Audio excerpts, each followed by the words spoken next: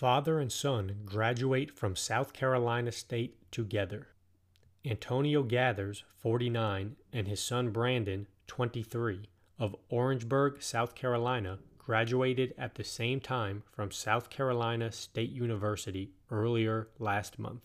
At a ceremony on May 10th, Antonio received his master's degree in rehabilitation counseling while Brandon got his bachelor's degree in business management. They both credit each other for their successes. Story found via ABC News 4.